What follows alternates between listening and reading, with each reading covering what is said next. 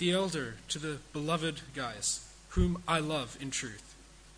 Beloved, I pray that all may go well with you, and that you may be in good health, as it goes well with your soul. For I rejoiced greatly when the brothers came and testified to your truth, as indeed you are walking in the truth. I have no greater joy than to hear that my children are walking in the truth. Beloved, it is a faithful thing you do in all of your efforts for these brothers, strangers as they are, who testify to your love before the church. You will do well to send them on their journey in a manner worthy of God, for they have gone out for the sake of the name, accepting nothing from the Gentiles. Therefore, we ought to support people like these, that we may be fellow workers for the truth. I have written something to the church, but Diotrephes, who likes to put himself first, does not acknowledge our authority. So if I come, I will bring up what he is doing, talking wicked nonsense against us. And not content with that, he refuses to welcome the brothers, and also stops those who want to, and puts them out of the church. Beloved, do not imitate evil, but imitate good. Whoever does good is from God. Whoever does evil has not seen God. Demetrius has received a good testimony from everyone, and from the truth itself. We also add our testimony, and you know that our testimony is true. I had much to write to you, but I would rather not write with pen and ink. I hope to see you soon, and we will talk face to face. Peace be to you. The friends greet you. Greet the friends, each by name. Well, morning, church. Great to have you here with us, particularly if you're visiting Canterbury Gardens Community Church. We are wrapping up our Short of It series by looking at this short little letter. But before I begin, let me pray. Lord Jesus, we come before your throne. We come with our hearts and we continue this time of worship to hear what you're saying to us, not just individually, but also as a community. Lord, I pray that you would drown out the noise that may be going on in our hearts and thoughts, and engage with us through your word, through your spirit. And even this morning that we may walk away knowing more of who you are, more of your truth. In Jesus' name. I want you to imagine if you, as part of your New Year's resolution, decided that you're going to go and get a gym membership. And part of that is you've decided to go to a PT session or a personal trainer session. You rock up to this gym, and as you arrive there, you're sitting down, and they said, look, your personal trainer will be with you in a moment, and you're on the phone just looking at what's going on, and maybe you put up a status update at the gym, New Year's resolution, hashtag, and so on. And you hear a voice, and you hear your name, and you look up, and here is a man walking towards you, and he doesn't actually have a six-pack, more of a keg. And he comes to shake your hand. As he's about to shake your hand, in one hand, he's also holding a can of Coke. And you think to yourself, oh, this must be one of the assistants. And he turns around to you and says, hey, listen, come with me. We're going to start our personal training session now. And so you go along, and he puts you through your limits. He pushes you. And while you're sweating away and wondering if this was a good decision or not, he's sitting there with a can of Coke, still sipping away, and he pulls out a chocolate bar and eats. And then he starts telling you in between the breaks that it's not just about exercise, it's about diet and what we need to eat. And you're thinking to yourself a few things. One, that's the last time I'm going to get one of those discount vouchers on the web. Two, something doesn't match. Something that's not quite right here. Something doesn't match with this person who calls himself a personal trainer. His lifestyle doesn't match this truth in some sense he believes. See, this book is probably one of the smallest letters in the New Testament. It is the smallest letters. There's about 239 words in this letter. I want you to imagine it like, rather than a letter, it's like a little postcard that you get in your mailbox from someone. John is addressing a few things. He's actually, as a pastor, as a leader, he's a leader of leaders. There's minor issues going on with the church, and we're sort of zeroing today in 2016. We get an idea, but we don't get all the details of it. But along with that, there's also commendation towards the end of it. So this guy, John, he's the same guy who wrote the Gospel of John. And he's writing to a particular person. He's writing to a guy called Gaius, who probably was a Roman gentleman. Then he addressed this about another guy called Diotrephes, and then Demetrius. Now, this is the moment in history when this letter is written, or this postcard, where Jesus is risen. He's physically risen from the dead. He's gone to heaven. He sent his disciples, the apostles. They're planting churches, reaching people. All the corners of the earth are trying to be reached at that time. But along comes some dodgy teachers. Guys who proclaim the truth, but they're actually not proclaiming the real truth. They're watering it down, they're changing it, they're shifting it. Along with that, there were people who were coming along who were sort of actually abusing the hospitality of Christians around there. And so they were, in some sense, given these endorsement letters, if you want to call it. It's like to say a commendation, say, this person, they believe in the real truth. I commend them to you. I remember when my parents and my family, we migrated here to Australia, we arrived in a little gospel chapel in Glen Waverley, and I remember my dad giving the elders of that church a little letter, a commendation letter, and they read it out to the church. Now, this is all going on in the background of this letter. But I don't know if you heard, as Nat was reading it, there was a particular word that was constantly repeated throughout all of it. Have you picked it up? The word truth. Truth. It's constantly said. It's constantly mentioned. Now, when you think about this idea, this philosophical idea, what is truth? There's many ways you can come around to it, right? There is that idea that, well, truth is based on sometimes perception. If I said to you that the Hawthorn Football Club is the greatest team in the universe, I know many of you will say, Amen, brother. Amen, brother. Thank you. I hope they recorded that. That was awesome. Now, that's obviously perspective, right? Now, but this idea of truth, and in particular an idea of an absolute truth, particularly in our day and age, is constantly being challenged. I remember that when you did evangelism training back in the 80s and 90s, there was this idea of putting across a proposition or an idea of a truth. This is the truth, and you discuss it and argue it, but that's changing now. There's this constant thought that's going around, well, truth, it's really what you make it, isn't it? I don't know if they still have these. They used to call them choose your own adventure books. It's that kind of idea of truth that you just, it's really up to you what you make of it. And I think sometimes it happens even in the Christian world, in the Christian culture. I know I've done this a few times in Bible studies. Oh, well, based on I think personally this is what it says. We all, in some sense, this idea of truth, we tend to challenge it.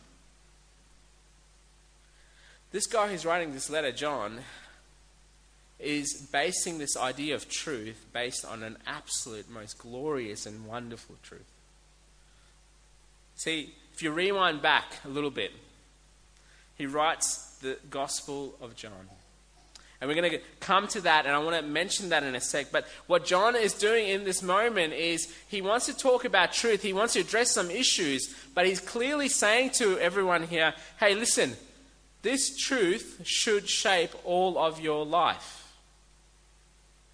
And that's what we're going to explore a little bit this morning. Does the truth shape all of your life? And I want to leave us with some questions to ponder as we head into this week.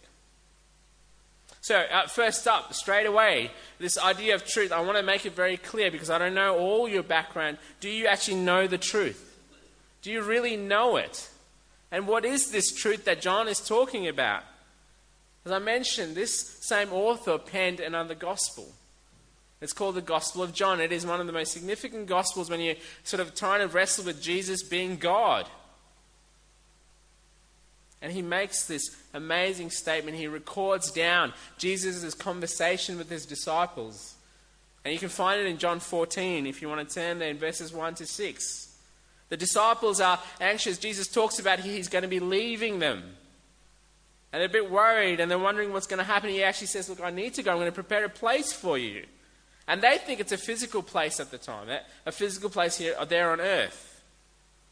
Jesus says, you can't come where I'm going. And he says, well, there's a guy called Thomas. He says, Lord, we not know where you are going. How can we know the way? And he's talking about a geographical thing, and Jesus gets the heart by proclaiming an absolute truth. He says, I am the way and the truth and the life. No one comes to the Father except through me. See, Jesus radically makes an absolute truth statement. He's saying, listen, Jesus is not hiding anything, friends. He's not sitting back and going, well, you can get to God this way, that way. No. Jesus is saying, if you want to be in a relationship with the Creator of the universe, with the Father God, if you want to be in a relationship with Him, there's only one way. There's no other way. That is through Him. And Jesus is saying, that is the truth. There's no back roads to getting to God. It's not about doing some good stuff and eventually God accepts you. No. Jesus is saying that He is the only way, that He is the truth, and He is the life. Now, like I said, I'm not sure what your background is, and maybe you have never had a relationship with Jesus. I want you to know that you cannot have a relationship with Jesus, with God, the Creator of the universe, unless you go through Jesus Christ. You need to get to know Him. You may have been told, truth is what you make of it. But Jesus actually says, if you want to know what is the greatest, better, most glorious and wonderful truth, He is the truth. Because if you're knowing Jesus, you actually get to know the Creator of the universe. So, do you know Him? Now, here's the thing. When you know this truth, and when this truth comes into your life in a relationship with Jesus, and when you become a follower of Jesus, this truth now reorientates, reshapes, changes everything in your life and every aspect of your life. I remember growing up in the Christian church. I grew up in a Christian family. I was very blessed to grow up in a Christian family. I went to a Christian school. I went to youth group. I was that annoying kid that knew all the memory verses and would correct people when they were wrong. I was that kid. But see, I sort of knew the truth that God died for my sins and I give my life to Him. But there was a disconnect. And that disconnect was that truth was not shaping all of my life. Just on Sundays and when I rock up to small group.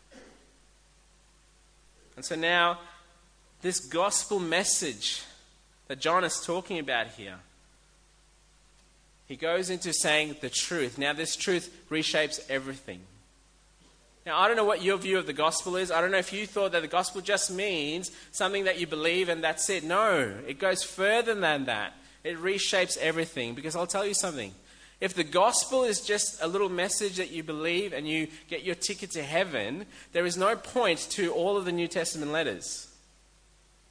Because if you think about it, the New Testament letters are addressed majorly to Christians.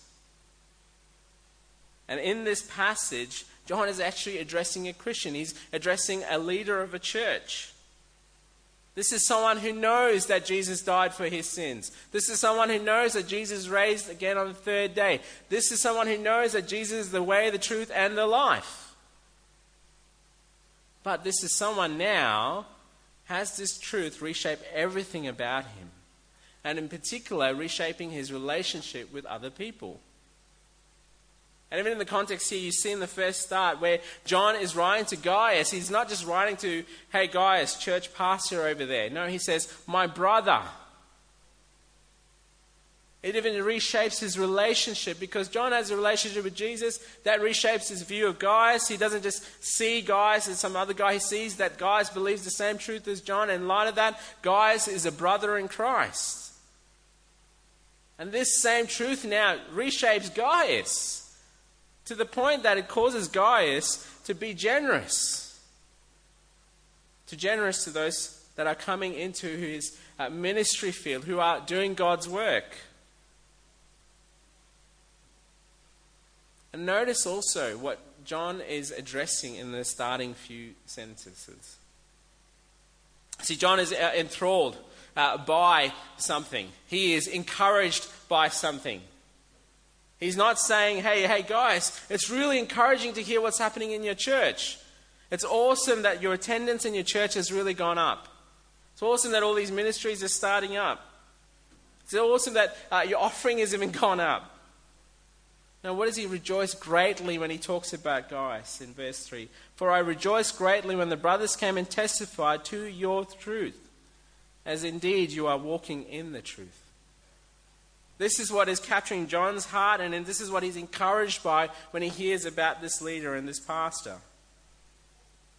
See, this idea of this truth is so massive in that it is far bigger and greater, more glorious and beautiful, because it is like saying when the truth of the gospel comes into your heart, when the truth of the gospel comes into your soul, it's like it's a marinade that goes deep and deep and deep and goes to every part of the marrow of your souls and invades all aspects of your life and shapes how you live. It should shape how you live. Now, do you see how this is different from just a moral exhortation to try harder? Brothers and sisters, this is far better than that. This is far more beautiful than that.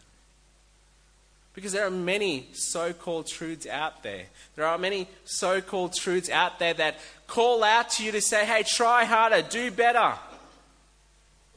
They're all moral exhortations.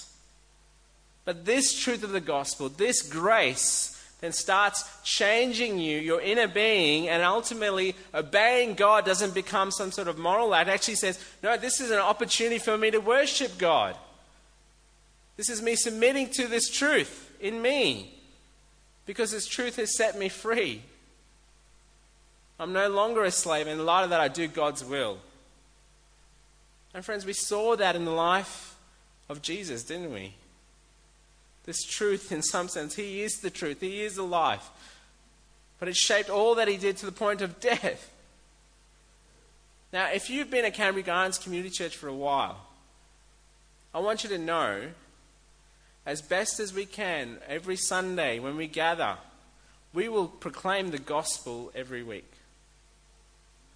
The reason why we endeavour to do that is, as pastorally, we have a deep concern. And one of the concerns is that the gospel truth becomes information to you.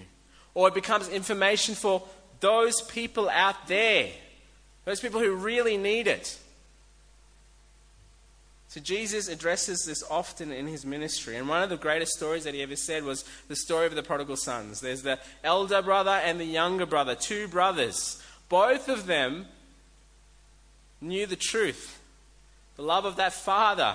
And one says, nope, I'm off, see you later. He comes back in the hope to find affirmation again with his father, but the father forgives him. Amazingly forgives him. But then there's the story of the elder brother who's been there trying so hard, doing all the right things. And he's ticked off his younger brother has been forgiven. And that story is really pointing out this idea that even in our context, even today, there are these sort of people that constantly in our churches, the elder and younger brothers, and they both need to be reminded often about the truth. So friends, when we encourage you to proclaim God's word, when we ask you to read God's word, there's nothing to do about just being a good Christian. The reason why we encourage you to read God's truth is because we want you to be captured by Jesus. The reason why we encourage you to be involved in the church and be serving and serving God all across the world for his purposes, for the kingdom, is nothing to do so that somehow you become a better Christian. It's because we want you to proclaim that truth, and we want you to let this truth invade every aspect of your life. This means also that when there is conflict and fights in churches and bitterness, when you and I meditate on the truth, there is no way that we can let that happen. We need to become ministers of reconciliation, because that's what God did with us. So is this truth shaping you? Do you really know this truth? And when you look at this passage here, you see how John is constantly coming back to that truth. He's mentioning that truth. You know this truth. You've heard of this truth. You believe in this truth. And it's shaping all of him. To the point this guy is being generous. You see that in verses 9 to 11. Where 9-11, previous verses, you see how he's been encouraged. He's being generous to people that he's probably not even met. All he knows is that these people know the truth. But then you have an opposite that's shown in verses 9 to 11. There's this guy called Diotrephes. It seems that, in many ways, if we're going to use our terms, he's playing favourites. And not only that, he's actually doing something significant. What he's doing is that he's questioning the pastoral authority of the leaders such as John. See, what's going in the heart of this man is much more than he's just saying, no, I'm not going to listen to you guys. He's actually not letting the truth that he says he believes in shape how he lives. And particularly in the context of submission. See, it seems that this guy, his world, his leadership has become about him. It's about his opinion, his truth, and to the point that he actually becomes abusive with his authority that has been given to him as a leader. You see in the verses what he does. He's actually not even going to being generous to these people who are coming, who are proclaiming the truth of the gospel. He gets to the point where if anyone else welcomes these people, he excommunicates them. Talk about a power trip. Because what's going on with this gentleman is that his heart has been changed. He has forgotten the truth. It's become about him. The truth of the gospel is not shaping him anymore. And John actually goes further in verse 11 where he says that if you're doing the same, you're actually doing evil. That is a pretty challenging thing to ponder on. And he actually says, don't imitate it. Imitate what is good. What is good? It is the truth. That truth should shape how you live. That truth should shape how you're generous. Even people that you don't know. And in this context, does that truth shape how you respond to people who are in spiritual authority over you? This guy is struggling with this authority. He's struggling to the point he'd rather be in the driver's seat. He is in the chief place. He's refusing to support faithful gospel ministers. But in light of that, he's actually not submitting to a greater authority. And that is Jesus Christ. He's not letting this authority shape his truth, the truth that he knows, to the point that he's actually ignoring what John is asking him to do. Now, friends, you see how the gospel message is much more than just this story about Jesus dying for your sins. It's very true, but it's much bigger, it's much deeper, it's far more glorious. Because when Jesus comes into your life, he comes in and he invades every single space and he starts peeling away. And in this passage, there's an issue of authority. Now, 2016. What about Aussies? We love authority, don't we? As Australians, we are probably well known for not liking a lot of authority. Putting it simply, if you go to an AFL game, have you ever heard when the umpires come on the field, have you heard everyone going, yeah, we love you guys? We struggle with authority. What about if we translate it into the church? Now, I understand there are people from different backgrounds here. Maybe you've come from a church background where people who are in spiritual authority over you who abused you with that authority. I'm sorry if that happened to you. I'm truly sorry if that happened to you. But I think in general we struggle with authority. I remember sitting over where at the moment my parents are. Sitting there, and often I would be sitting there before I became a pastor at this church. I'd be sitting there, and there was a gentleman by the name of Keith Glasgow who was effectively the senior pastor of this church. And when he would be preaching and talking about different things, I'd have these kind of remarks in my head. Oh, I would have said this. Oh, I would have preached it this way. Why didn't he use this illustration? Oh, if I was running this church, I'd be doing this. And God, in his sense of humour, or grace, puts together a team of people to be part of this church. And I remember seeing Keith many years later. I had to repent with him. But friends, when we think about spiritual authority, what is your view? How does that impact? Is the truth of the gospel shaping your submission to spiritual authority? I think sometimes in churches we may have people who love to lead, and that's great. We want to raise more leaders, but they find it very hard to follow. You might be a really good leader, but are you following? Are you ultimately following Jesus? And are you also following the people that God has placed in spiritual authority over you? Now, this guy, John, is specifically telling this guy who's not doing something a specific thing. It would be like, and I understand, I was sort of sitting there going, what would be my response? What would be my response if the Pope of our denomination, we don't have a Pope if you're wondering, but if we did, send me a letter and say, hey, Shabu John, on the last Sunday of every month, the offering that comes through, that money, every single cent of it, I want you to give it to the Baptist church across the fence there. What? Who are you to tell me? Friends, pride is a sinful thing, and it can creep in very easily. But see, if the truth of the gospel is shaping it, ultimately you should be going, no, I'm going to submit to God, and in light of that, I'm submitting to these people who are in spiritual authority. I want you to know that Canterbury Gardens Community Church elders and pastors do not take our role lightly. We do not take our role lightly. And I would encourage you that if you're struggling with the leadership at this church, come and talk to us. But I also encourage you to listen to the one who's calling you to submit to him. And in light of that, submit to the leaders that God has placed over you. And if you desire to be part of a leadership team in this church, if you want to be an elder or maybe even a pastor, can I plead with you to work through these issues first? That you are submitting to the one who is calling you to be captured by that truth. And in light of that, submit to the one that God has called you to submit to. And friends, if you are a prayer, if you want to know how to pray for us as a leadership, we would deeply covet you praying that the elders and pastors do not, 1, water down the truth of the gospel, 2, do not lose sight of the all wonder and majesty of the gospel of Jesus Christ. Because if that is shaping us, by God's grace, we pray that we will lead well. In light of that, you'd be willing to follow.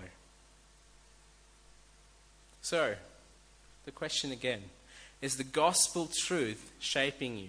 Is it shaping how you're generous to people in this context, or is it shaping all of your life? I was just sitting here and listening to Jason and Kim share about their ministry. Do you know that Jason can easily probably get a good job as a pilot here in this country? Kim could, as a teacher and her qualifications, could get a fairly significant job. What would make a couple to go across the place that they could get malaria, maybe even dengue fever, and even the roosters? That would drive me crazy. But anyway, what would cause them to do that? And even take their little son along with them? Friends, it's because the gospel truth has captured their hearts. And it reshapes everything. Does that gospel truth reshape everything about you? Is it reshaping you? Or is it shaping at least some things? Maybe only on Sundays. Maybe when you gather as a small group. But is it reshaping every moment, every day? And in light of that, this is a prayer from us as leaders to you. Canterbury Gardens Community Church, we want you to know that we deeply love you as a leadership team. And we want you to be making great impact for the kingdom here and around the world. But we want you to know there's a deeper cry for us. A much deeper cry for us. That you will continue to be captured by this gospel. That we will hear, that there will be no greater joy for us to hear that you are walking in this truth. That is our prayer. That is our constant prayer. So once again, is this truth shaping all of your life?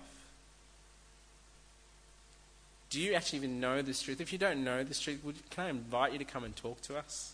We'd love to talk to you and share with you. I mean, when you're thinking about leadership here, are you struggling and maybe you're wondering how to work through that? Come and chat to us. And in light of that, I want to leave some questions with you as we wrap up and reflect on this truth. So this week, as you head into this week, if you want to wonder how you can marinate in the gospel truth, some simple things to consider. 1, cut out the noise. Cut out the noise, get aside an hour, half an hour this week, and ask this question. Is the gospel of Jesus Christ, this truth, is it shaping my work? Is it shaping my stage of life, singleness, marriage? Is it shaping how I raise my kids? Is it shaping how I study? Spend some time asking that question with God. 2, remind yourself of these truths. I love the epistles, in particular, because there's this straight away what Paul does is he goes, here's the gospel truth. He talks about it, and then he goes, therefore, in light of this, stop doing these things. So here's something simple to do this week. Pick an epistle, read the start of it, pray through it, remind yourself of the gospel. Secondly, outside of Scripture, here are 3 things that really deeply impacted me. 3 books. 1, The Prodigal God by a guy called Tim Keller. It is the story of the 2 sons in the prodigal son story. Read them. Read that book. It's a very short book. If you like, if you struggle with reading, you can get an audio version of it. 2, if you want to get a little bit more media, there's another book called Explicit Gospel by a guy called Matt Chandler. And he unpacks it a bit more deeper. I would encourage you to get through that. And if you want to get really, really meaty and you love theology and big words, there's a book called The Gospel at Center. And it's written by D.A. Carson, Tim Keller, and John Piper. There are 3 authors who've impacted this book. And what they do is they unpack what does it really mean about the gospel. And then finally, reflect on this week when you think about the leadership of Canterbury Gardens Community Church. Is that truth shaping your response to us? And in light of that, would you pray for us? And in light of that, I'm going to invite the music team. We're going to sing this song that we sang, The Creed. It's a simple way for us as a church to be reminded of the truth. Can I invite you as we sing this song to sing with conviction, with great joy, and be rejoicing in the truth, this truth of the gospel that has saved us and changed us, that is impacting us. Thanks, team.